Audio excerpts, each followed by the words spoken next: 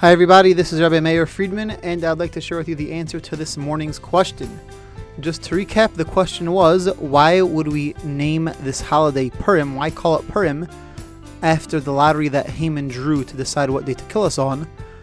The lottery was his weapon, so to speak, the way he's going to attack us with it. He's used that to fight against us, to hurt us. So why would we name a holiday after the thing that he used to hurt us? Thank you to everybody who sent in some questions. I want to share with you first a classic answer that I don't know where I've heard it. I'm sure many different people share this. And then I'm going to share with you a second answer. Answer number one is that Haman, in choosing a lottery to determine the day to kill us on, was trying to use psychological warfare.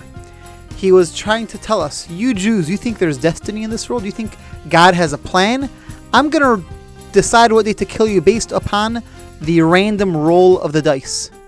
I'm going to use a lottery to determine what day will be the best day for you to die. And as we know, the end of the story, thank God, he was not successful and we're still around.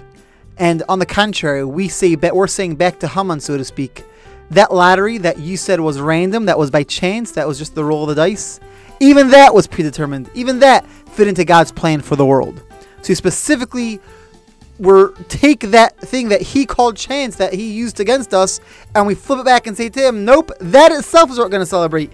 Even the lottery, the whole message of Purim is even the lottery, things that we don't beneath the surface, no matter how random it seems, we know God is there running the show and conducting the world the way it should be.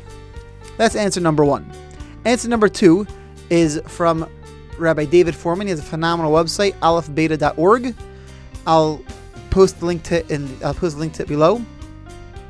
He says that it's not from the word, he suggests it's not only from the word poor lottery, it's also from the word hafara, and we're celebrating, hafara means annulment, to annul something, and we're celebrating Esther's annulling of the decree. He has a whole 30-minute class focusing on the language of the Megillah, tying this to a different part of the Torah, which has very similar verbiage, to show how this comes out. So I'm going to post that below. It's really a phenomenal class. I encourage everybody to take a look at that. And if you have any comments about it, let me know. I'd love to hear what you think about that. Have a wonderful day, everyone. Happy Purim.